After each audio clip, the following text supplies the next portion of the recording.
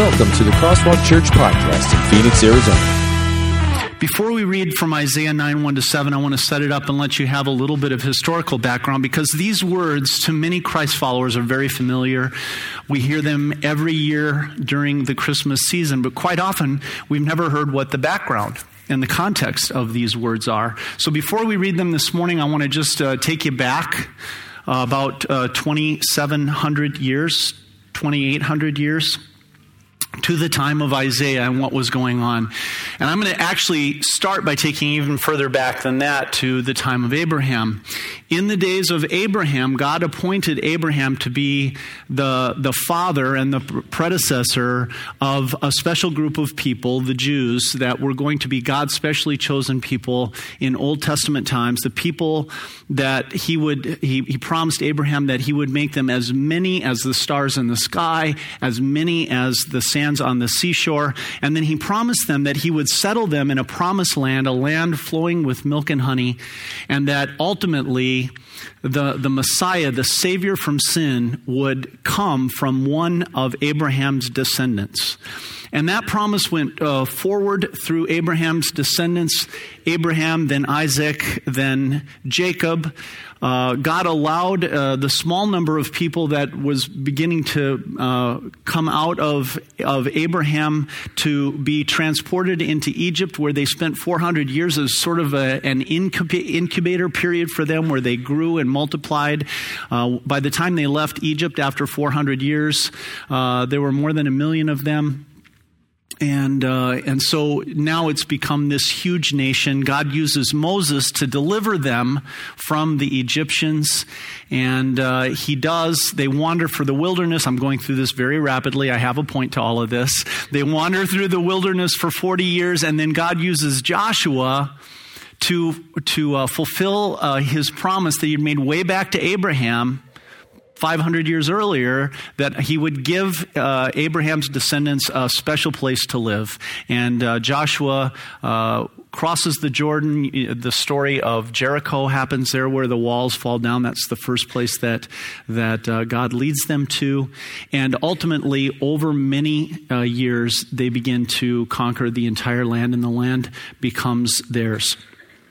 After a period called the Judges, the children of Israel kind of got tired of not having a human king. They sort of looked at all the nations around them and said, they all have kings. Why don't we have a king? And God said, well, I'm your king. You don't like me being your king? And they said, well, we like you being our king, God, but we also want a human king. So ultimately, God relented, allowed them to have a king, and he chose for them, the first king he chose for them was a gentleman named Saul. And just as God and Samuel, the prophet, had predicted, Saul did not stay faithful to God, ultimately drifted from his faith and became unfaithful. And so he was replaced by a king named David, probably the greatest king in the entire history of Israel. And after David, there was also another very great king named Solomon, a very wise man who prayed for wisdom, and God granted him that wisdom. And he ruled wisely for many years. After Solomon died, however, the next king provoked a civil war. And that's what's important for you to know, is because as we're going to read this today, it's a little bit confusing unless you understand that there had been a civil war, and the Jews basically split into two nations, the northern kingdom, or the northern tribes, which received the name of Israel, retained that name rather, and the southern tribes, which were ruled from Jerusalem and by the descendants of David, called Judah.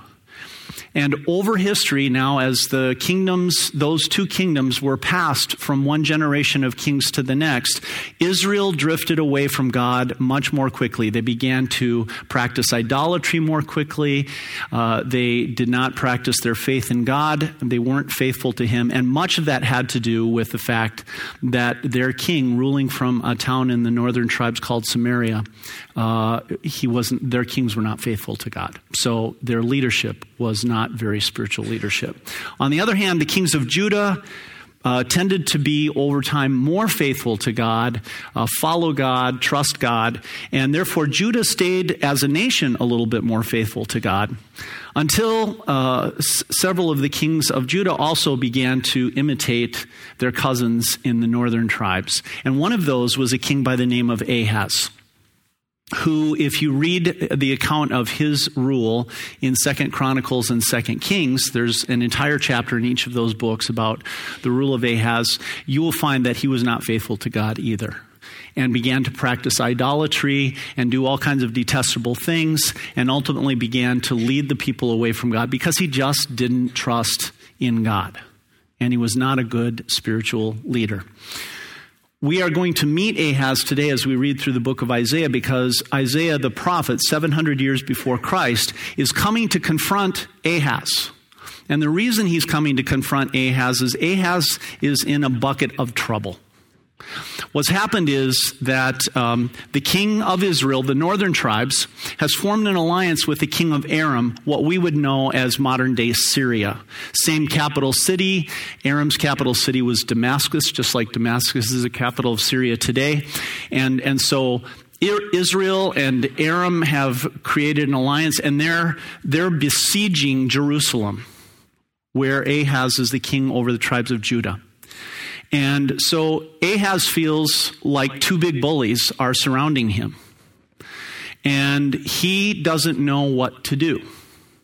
So God sends Isaiah to him, and he tells Isaiah to tell Ahaz, "Don't worry, Ahaz. I've got it. I've got it under control. I'm the king. I'm the creator. Just walk with me, trust me, rely on me. It's going to be okay." Well, I've already told you about Ahaz. He hears those words of Isaiah, but they go in one ear and out the other. And what he ends up doing is appealing to a bigger bully on the block, a guy named Tiglath-Pileser, who was the emperor of a major empire called Assyria. So that's different from Syria. This is Assyria, and they are huge. They're expanding. They're powerful, and they are extremely mean. And when I say mean, I mean mean. And so he appeals to them, and God is completely unhappy with that, because to God, that's like Ahaz saying, I don't trust you, God. I'd rather have Tiglath-Pileser on my team. And so what you're going to hear this morning is the words of Isaiah as he's trying to convince Ahaz, look, we know that all these wars are constantly going on. We know that you feel pressured, you feel surrounded. And surrounded is going to be a theme this morning. Have you ever felt surrounded by people that you felt maybe were your enemies, or maybe not people, maybe just circumstances, and felt pressured and felt worried and anxious and like, how am I ever going to get out of this? Maybe some of you, when you were younger, faced actual bullies and went through that situation. You still have that memory in your mind of, wow, what's going to happen here? And you felt, and what happens? Here's what I want you to ask yourself.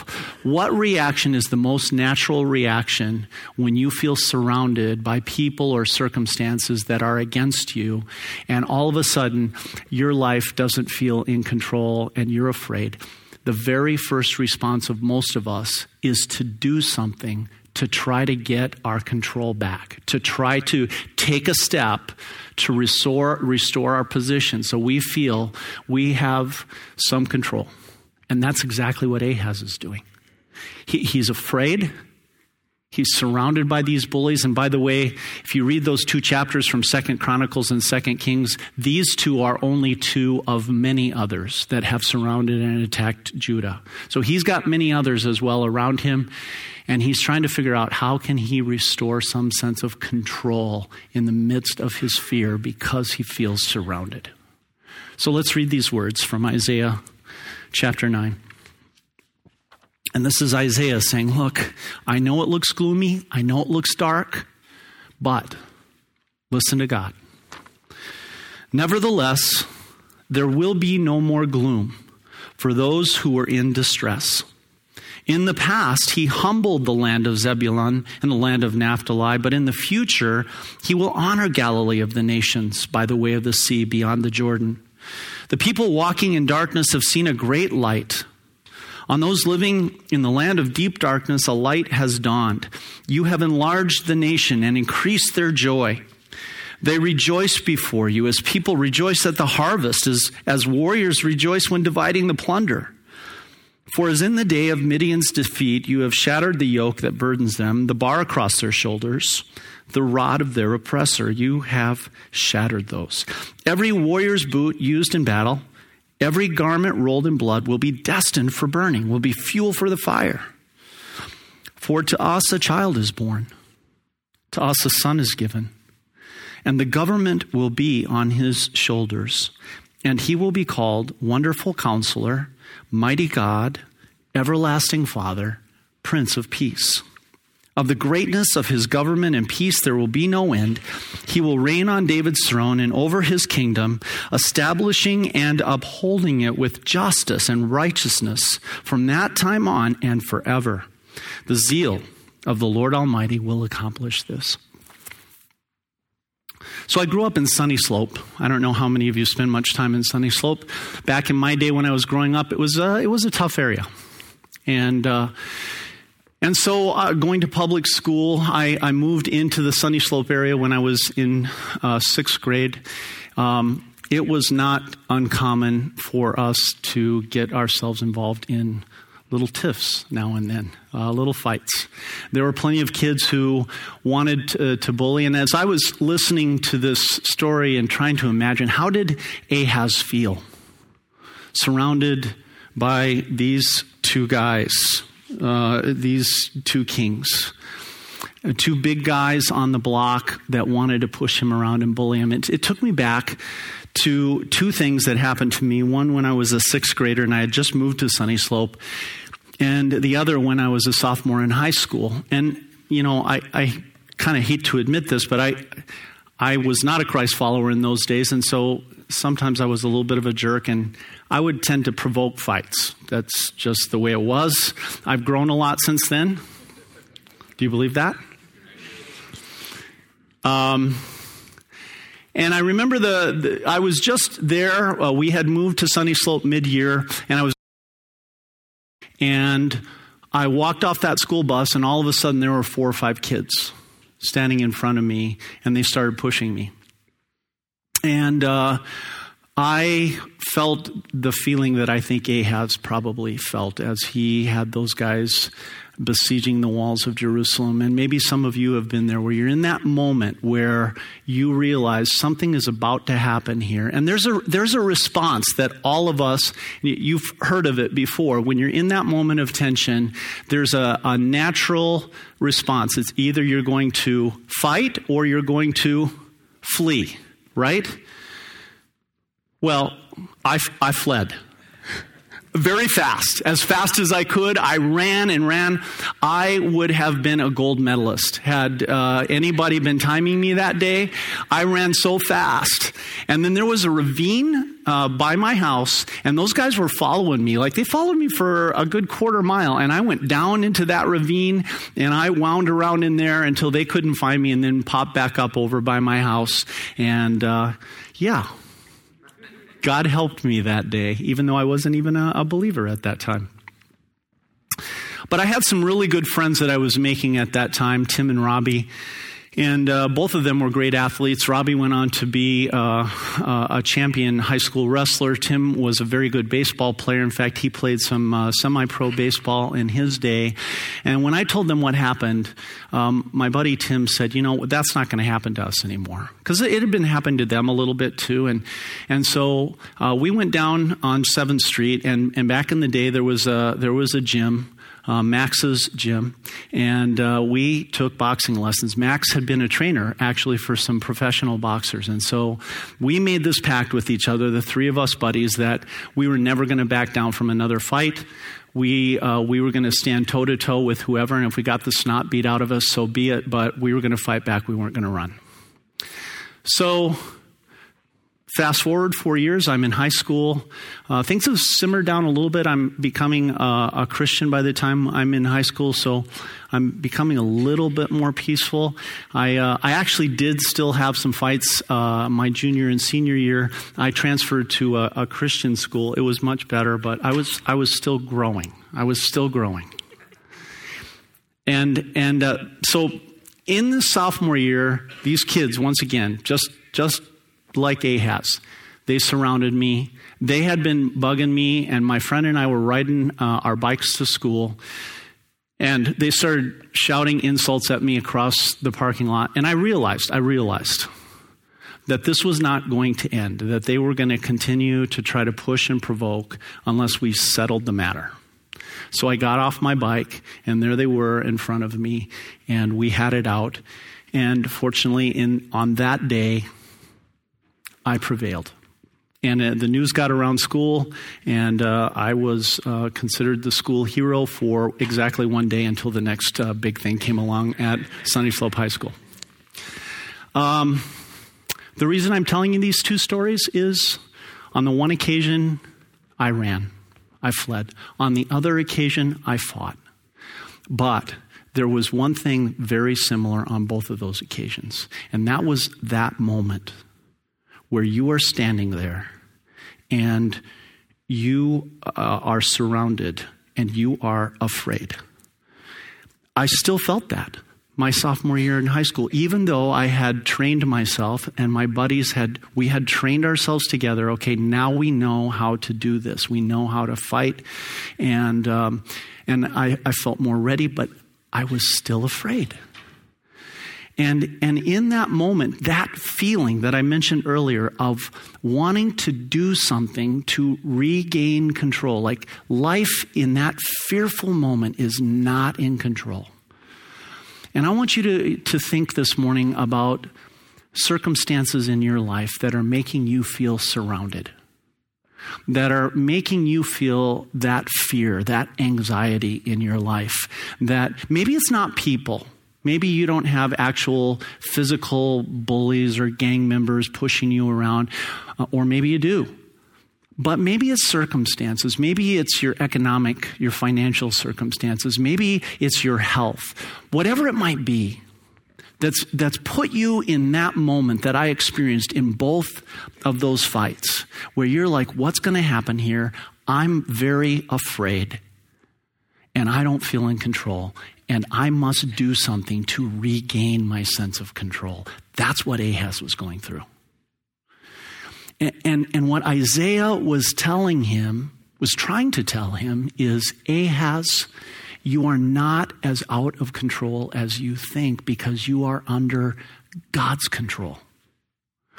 He is the king and the creator of the entire universe, and he has promised to send a son who will be the child king to rule over everything for the good of God's people.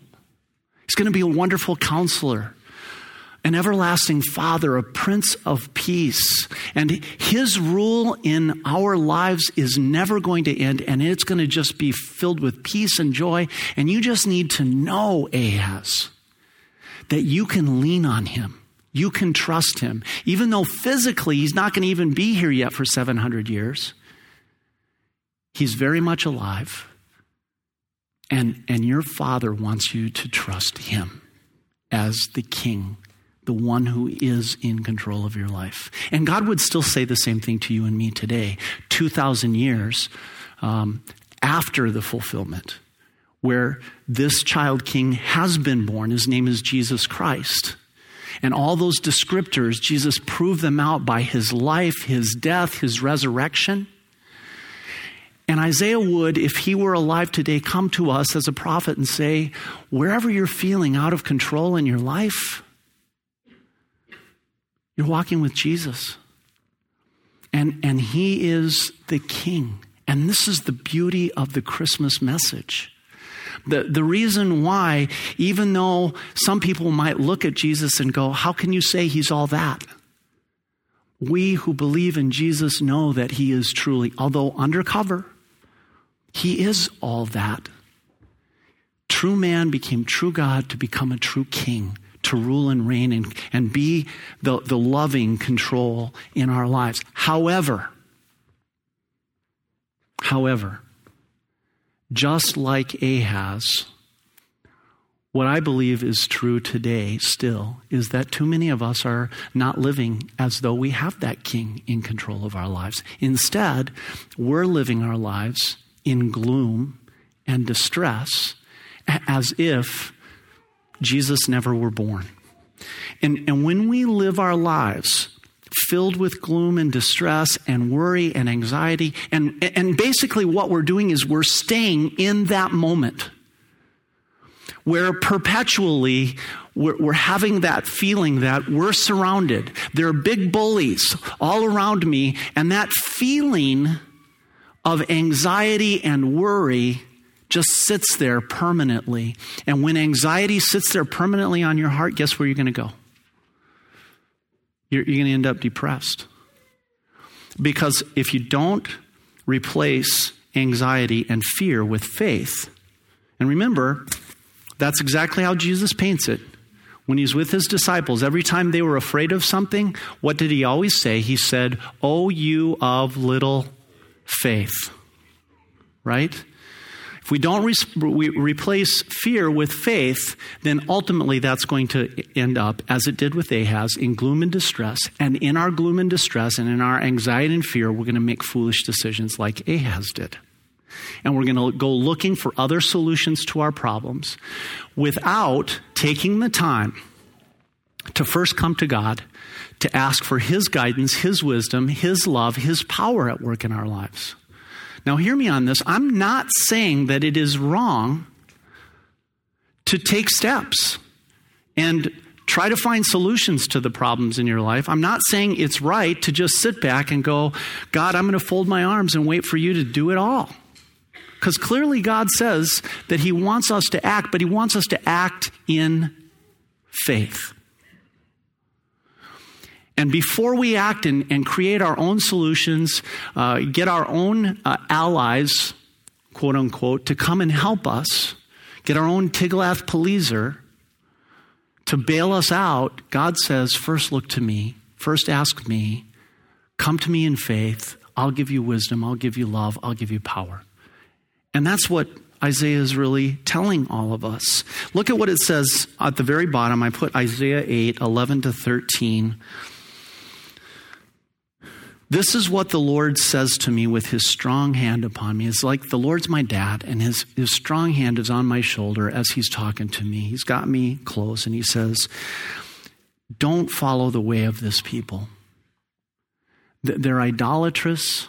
They're constantly driven by fear and anxiety. They panic in a situation. And what do? They think everything's a conspiracy, right? Now, do you watch CNN? Do you watch Fox News? Because if you do, you hear a lot of conspiracy theories. Do not call conspiracy everything this people calls a conspiracy. Do not fear what they fear, and do not dread it. Clearly, back in Isaiah's day, CNN and Fox News were there, spreading their conspiracy reports, right? And the people were believing them. Oh, we have so much to fret about, so much to worry about. Nobody's in control. Politically, we're not good. There's war, rumors of war. Man, who could be happy in this situation? The economy stinks, right? Happened back in Isaiah's day. Do not call conspiracy everything that this people calls a conspiracy. Do not fear what they fear, and do not dread it. The Lord Almighty is the one you are to regard as holy. He is the one you are to fear. You want to fear somebody? You want to be afraid? Who should you be afraid of? God. Because he's a holy God and you're a sinner.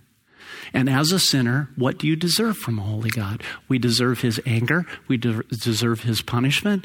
We deserve to be eternally separated from him because we are sinners. So if you want to be afraid of something, there's something real to be afraid of. Remember when your mom and dad used to say to you when you were crying, stop crying. Otherwise, I'm going to have to give you something real to cry about. Remember that? Right. That's what God is saying here. He says, stop being afraid. Otherwise, I'm going to give you something real to be afraid about. Okay? And that would be me. Because I'm holy and you're not. Right?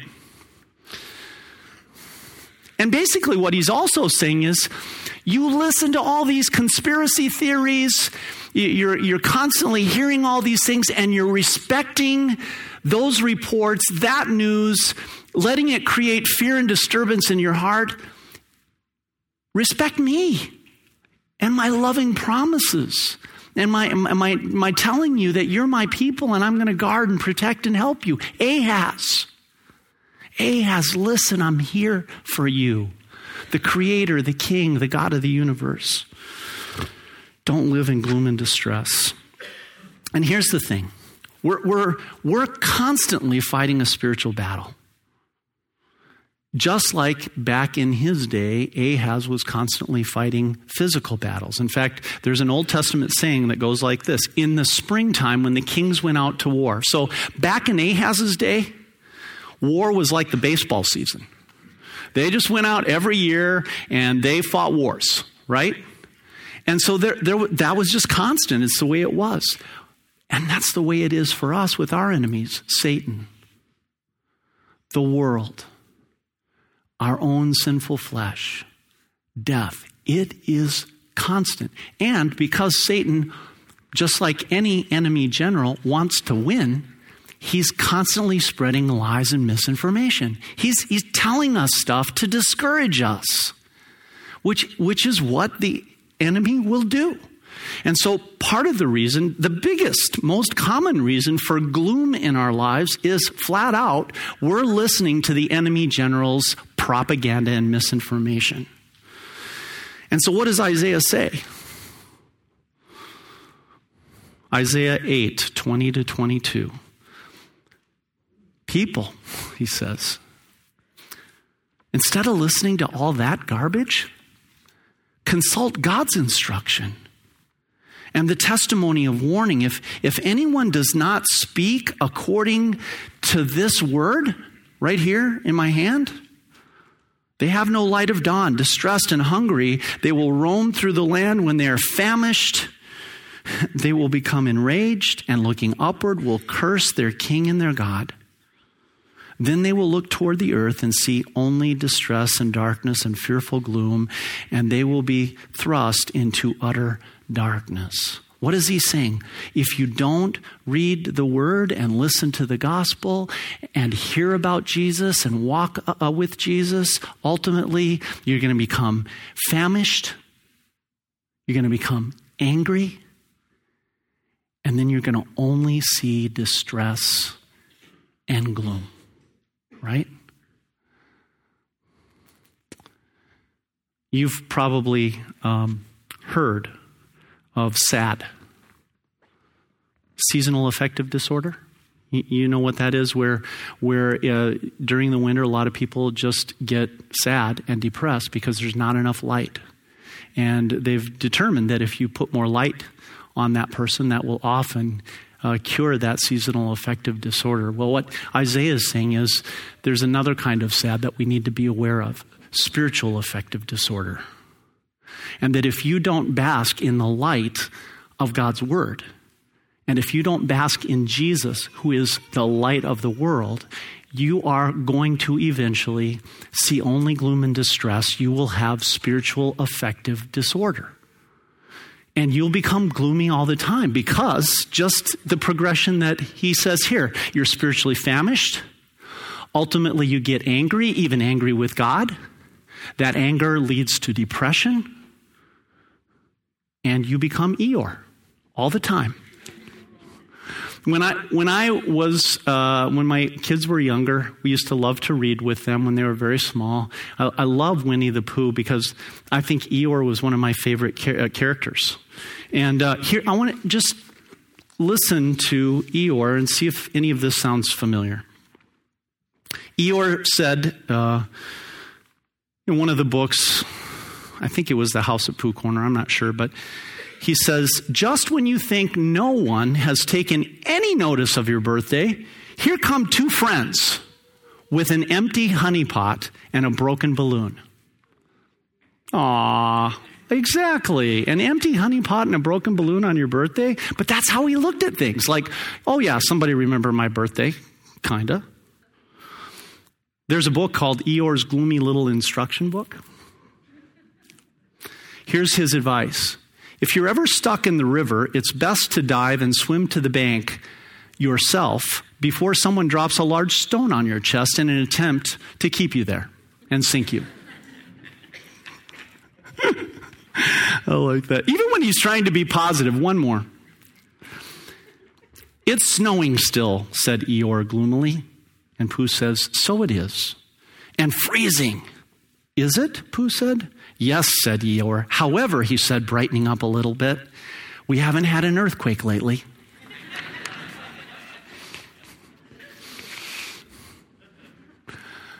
Man, I can be an Eeyore with the best of them sometimes, right? Because I've got spiritual affective disorder. I'm not basking in the light of Jesus, in the light of God's word.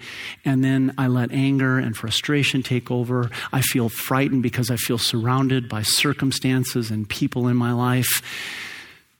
And then pretty soon I find myself even angry with God. And then I'm gloomy and I can only see darkness.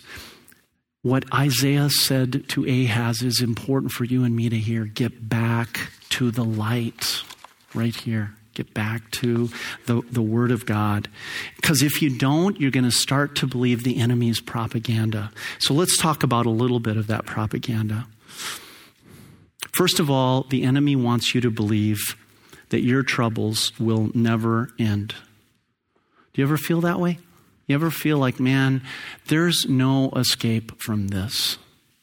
That when you get, even if you get out of this particular situation that you're in, something will come along and it's just going to always be this way. And I just have to live with it. And man, life stinks and it's always going to stink. And when you start to feel that way and you get into that Eeyore situation where troubles never end, we have to take comfort in the certainty that they will end at some point according to God's plan. You see, that's what Isaiah is trying to say. Go back to Isaiah 9, verse 1. Look, what's he trying to say to Ahaz? Nevertheless, there will be no more gloom for those who are in distress. Ahaz, a time is coming. And if you'll just rely on that and wait for God's timing. In the past, he humbled the land of Zebulun and the land of Naphtali. What that's a reference to is that's Galilee, the land of Zebulun and Naphtali. Galilee was a place where it had a road called the Way by the Sea. You can see the name of the road, where all the enemy troops used to transport. And it was often the place where big battles were fought. There was a hill there where it was more common to fight on that hill than anywhere else. And guess what that hill was called? It was called Har Megiddo. And if I say that real fast, you probably recognize a different word. Har Megiddo. Do you hear the word Armageddon in that? You see, in the book of Revelation, the Apostle John uses Har Megiddo as a symbol of a place of great battle and fighting.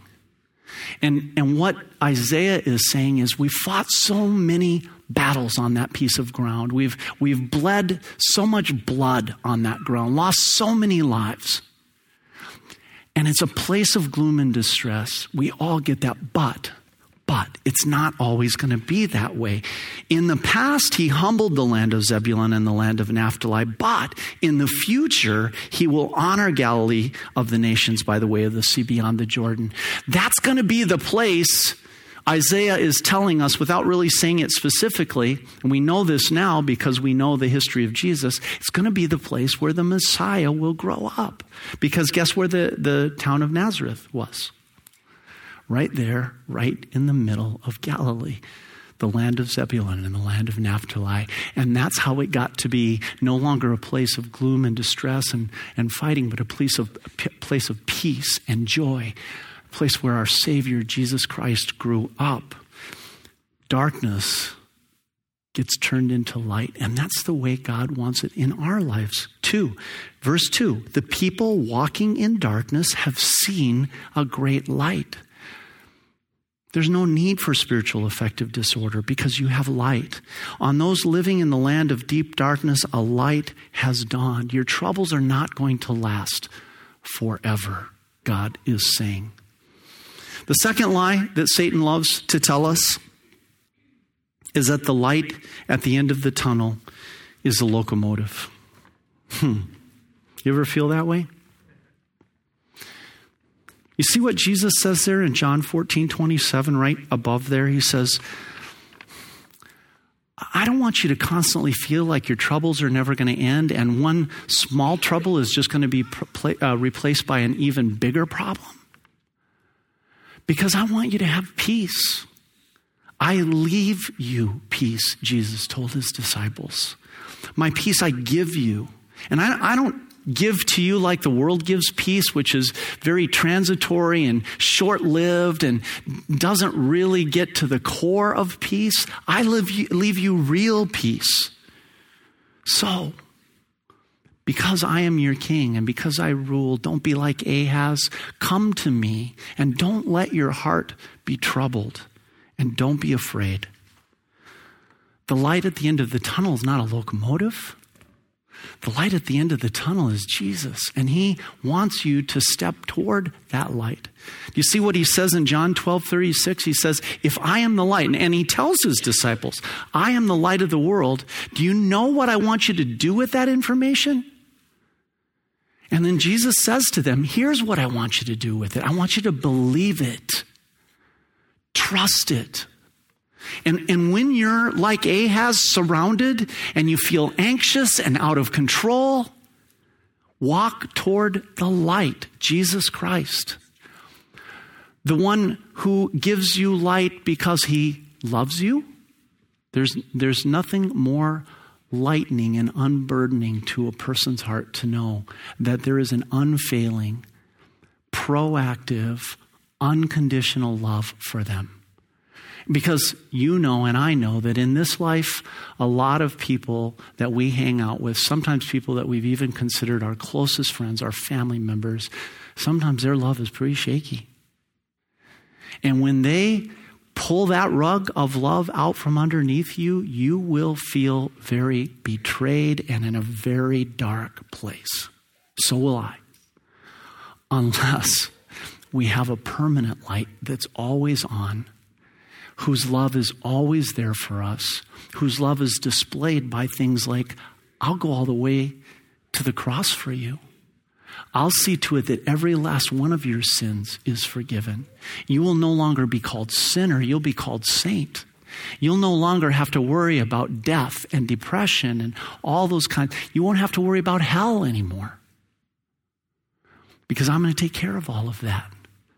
That's why I'm the light, because I chase away everything that might produce gloom and distress and darkness in your life. And I want you to believe that, Jesus says. Believe in the light while you have the light so that you may become children of light.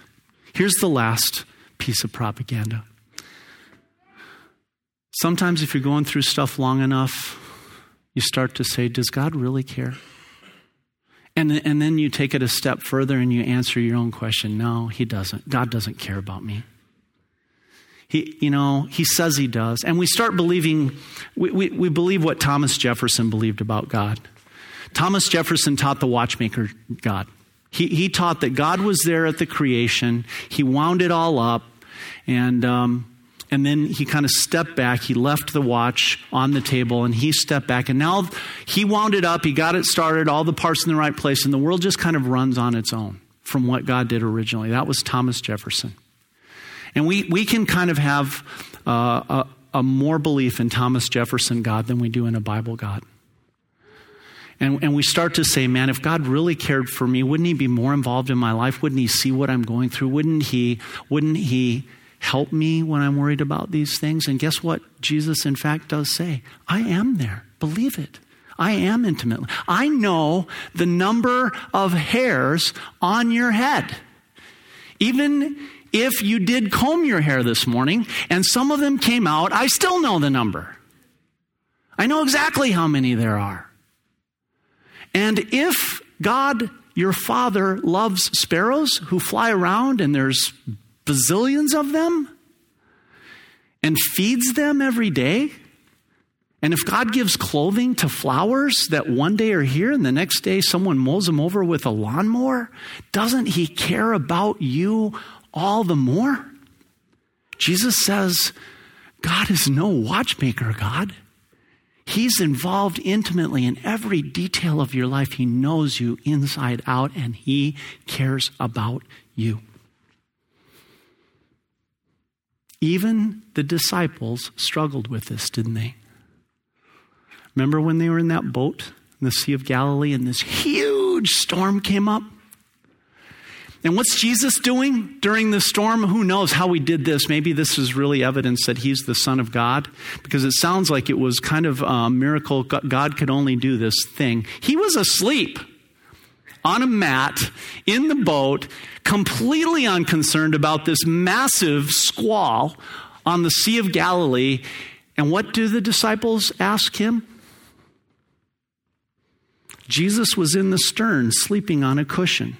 By the way, have you ever been in the back of a van when it's going over bumps? Let me tell you, if you are in the back, prepare your neck and the top of your head. Okay? Jesus was in the stern, sleeping. The disciples woke him and said to him, "Teacher, don't you care if we drown? Don't you care?" And that's the question that we sometimes have. And Jesus says, I know the number of hairs on your head. Look at the flowers. Look at the birds. You are much more valuable to your heavenly Father than they. And here's the truth. This is what Isaiah is finally saying. Ahaz, it's all going to change if you will just believe. You have enlarged the nation and increased their joy. Verse 3, they rejoice before you as people rejoice at the harvest, as men rejoice when dividing the plunder. Ahaz, if you will just trust, it will get so good that it's going to be like you've made this major effort. You've spent months planting, weeding, cultivating, and now it's harvest time. It's good. All your work has come to fruition. It's going to be like you fought and fought and fought and fought, and now you finally won. You get to divide the plunder. For as in the day of Midian's defeat, that's a reference to when Gideon was told, look, just keep subtracting thousands of men from your army.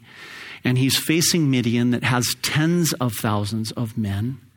And God finally says, just take 300 men, Gideon, and go against these guys. And I, the King of the universe, will cause them to be defeated. Now, can you imagine being Gideon in that? Right? Like me with 300, them with tens of thousands. Let's count the odds on that. But guess what happened? The Midianites were defeated. All right? And Isaiah says, it's going to be just like that day again. You have shattered the yoke that burdens them, the bar across their shoulders, the rod of their oppressor. That's what Jesus has done for us spiritually. He has defeated Satan, sin, death. Every warrior's boot used in battle and every garment rolled in blood will be destined for burning and will be fuel for the fire. We don't have to keep fighting battles. We can take off our warrior clothes. They're not needed anymore. They're destined for the fire. Why? What a beautiful verse this is. For to us a child is given. To us a son is given. And the government will be on his shoulders, and he will be called Wonderful Counselor, Mighty God, Everlasting Father, Prince of Peace. I will send the Savior. I will deliver the Messiah as I have promised. And he is going to be amazing. A child king. The government, the control of the entire world, the entire universe will rest on his shoulders. You don't have to worry about regaining control in your life because he's governing it all for your benefit. And he's going to be called Wonderful Counselor. That's a term that was used for kings like Solomon, that the entire world came to and go, please share a little bit, just a little bit of your wisdom with us. Jesus will surpass Solomon in his wisdom. Mighty God, true man will also be true God. Mighty. Everlasting Father. Now, don't confuse the persons of the Trinity. Isaiah's not confusing the persons of the Trinity. When Jesus fulfills this, he is not the Father. What this is talking about is the role that he will play. He will fill a father's role. He will do what a father does. And what does a father do? He provides and he protects. And that's exactly what Jesus will do for you. He will be the Prince of Peace. So write this down. The truth is that we have an amazing king, a child king, promised through Isaiah, fulfilled in Jesus, who has replaced gloom with peace and joy. And therefore, there's no room for us to be anxious, afraid, distressed, or gloomy, because instead, we are to replace all of that with the joy that Isaiah talks about, with worship. Fear is replaced with confidence. Sadness and gloom are replaced with worship and singing, like at the time of harvest, like at the time of plunder. And look at this promise. Jesus' government and peace will increase, and it will never stop increasing. Of the increase of his government and peace, there will be no end. He will reign on David's throne and over his kingdom, establish and upholding it with justice and righteousness from that time on and forever. So I want to close with just this story, because I think this beautifully illustrates where God wants our hearts and minds to be as we look to him, as we look to Jesus to be our king and to be in control of our lives. Anybody heard the name General Chesty Puller before? All right. 14 personal decorations in combat, 5 Navy Crosses, a Purple Heart, a long list of campaign medals, unit citation ribbons, and other awards. Chesty Puller fought in the U.S. Marines from shortly before the Second World War until past the Korean War. He served in the Marines for 40 years. It spanned 4 decades, rather. He led Marines in 19 campaigns in some of the most critical battles of the 20th century, including the Battle of Incheon and the Battle of Chosin Reservoir. At the Battle of Chosin Reservoir, Puller and his men found themselves holed up in the town. This is why this story stuck out to me. In this Battle of Chosin Reservoir, Chesty Puller found himself and his men completely surrounded. We've talked a lot about being surrounded today. By 10 full divisions of Chinese infantry hell-bent on killing every American they could find. Heavily outnumbered and fighting in sub-zero temperatures, Puller's troops managed to break the enemy lines, smashed through 7 enemy divisions, and then stayed behind as a rear guard, bearing the brunt of the Chinese onslaught so that the rest of the Marines could complete their retreat. However, and this will tell you something about Chesty Puller, he refused to term it a retreat. He called it attacking in a different direction. I like that. The 1st Marines withstood fierce attacks by literally hordes of enemy soldiers, but held their position, inflicted tremendous numbers of casualties on the enemy, and managed to provide enough time for the Allies to evacuate not only all their wounded men, but also all their salvageable equipment. Sheer bravery in the face of intense fire and seemingly in a windless situation earned Chesty Puller his 5th Navy Cross, which was an unprecedented accomplishment that has never been equaled. Literally, he is the most decorated U.S. Marine before or since. Even now, no one has matched him in the number of medals and decorations that he has won for his bravery and his acts. Here's the reason for this story. It's rumored, the statement we know is true, but it's rumored that this battle where he was surrounded at Chosin Reservoir is the context and the time for when he made this statement. They're on our left, they're on our right, they're in front of us, they're behind us. This simplifies the problem. They can't get away this time.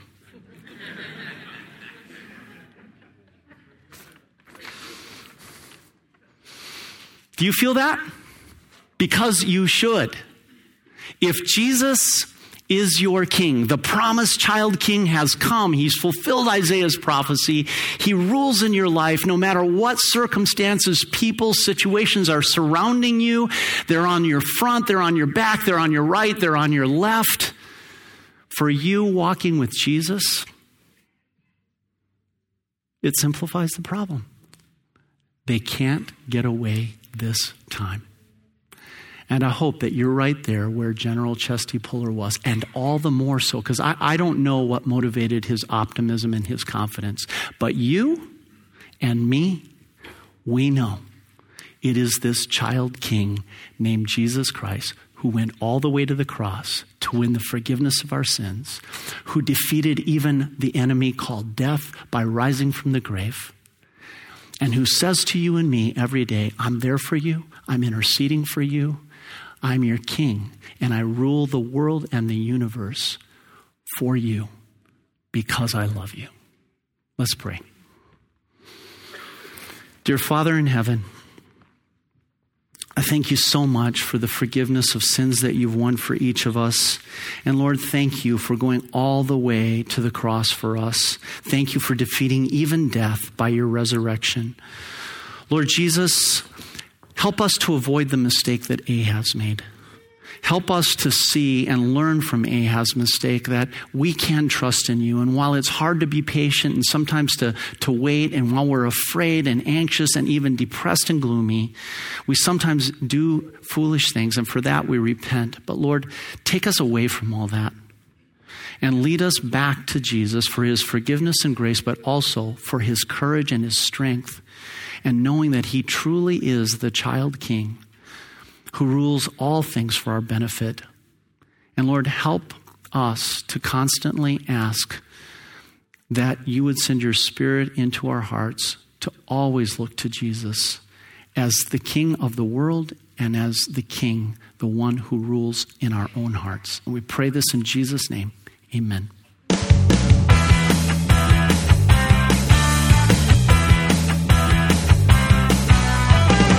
Thank you for listening to the Crosswalk Church Podcast. For more information, visit us at crosswalkphoenix.com.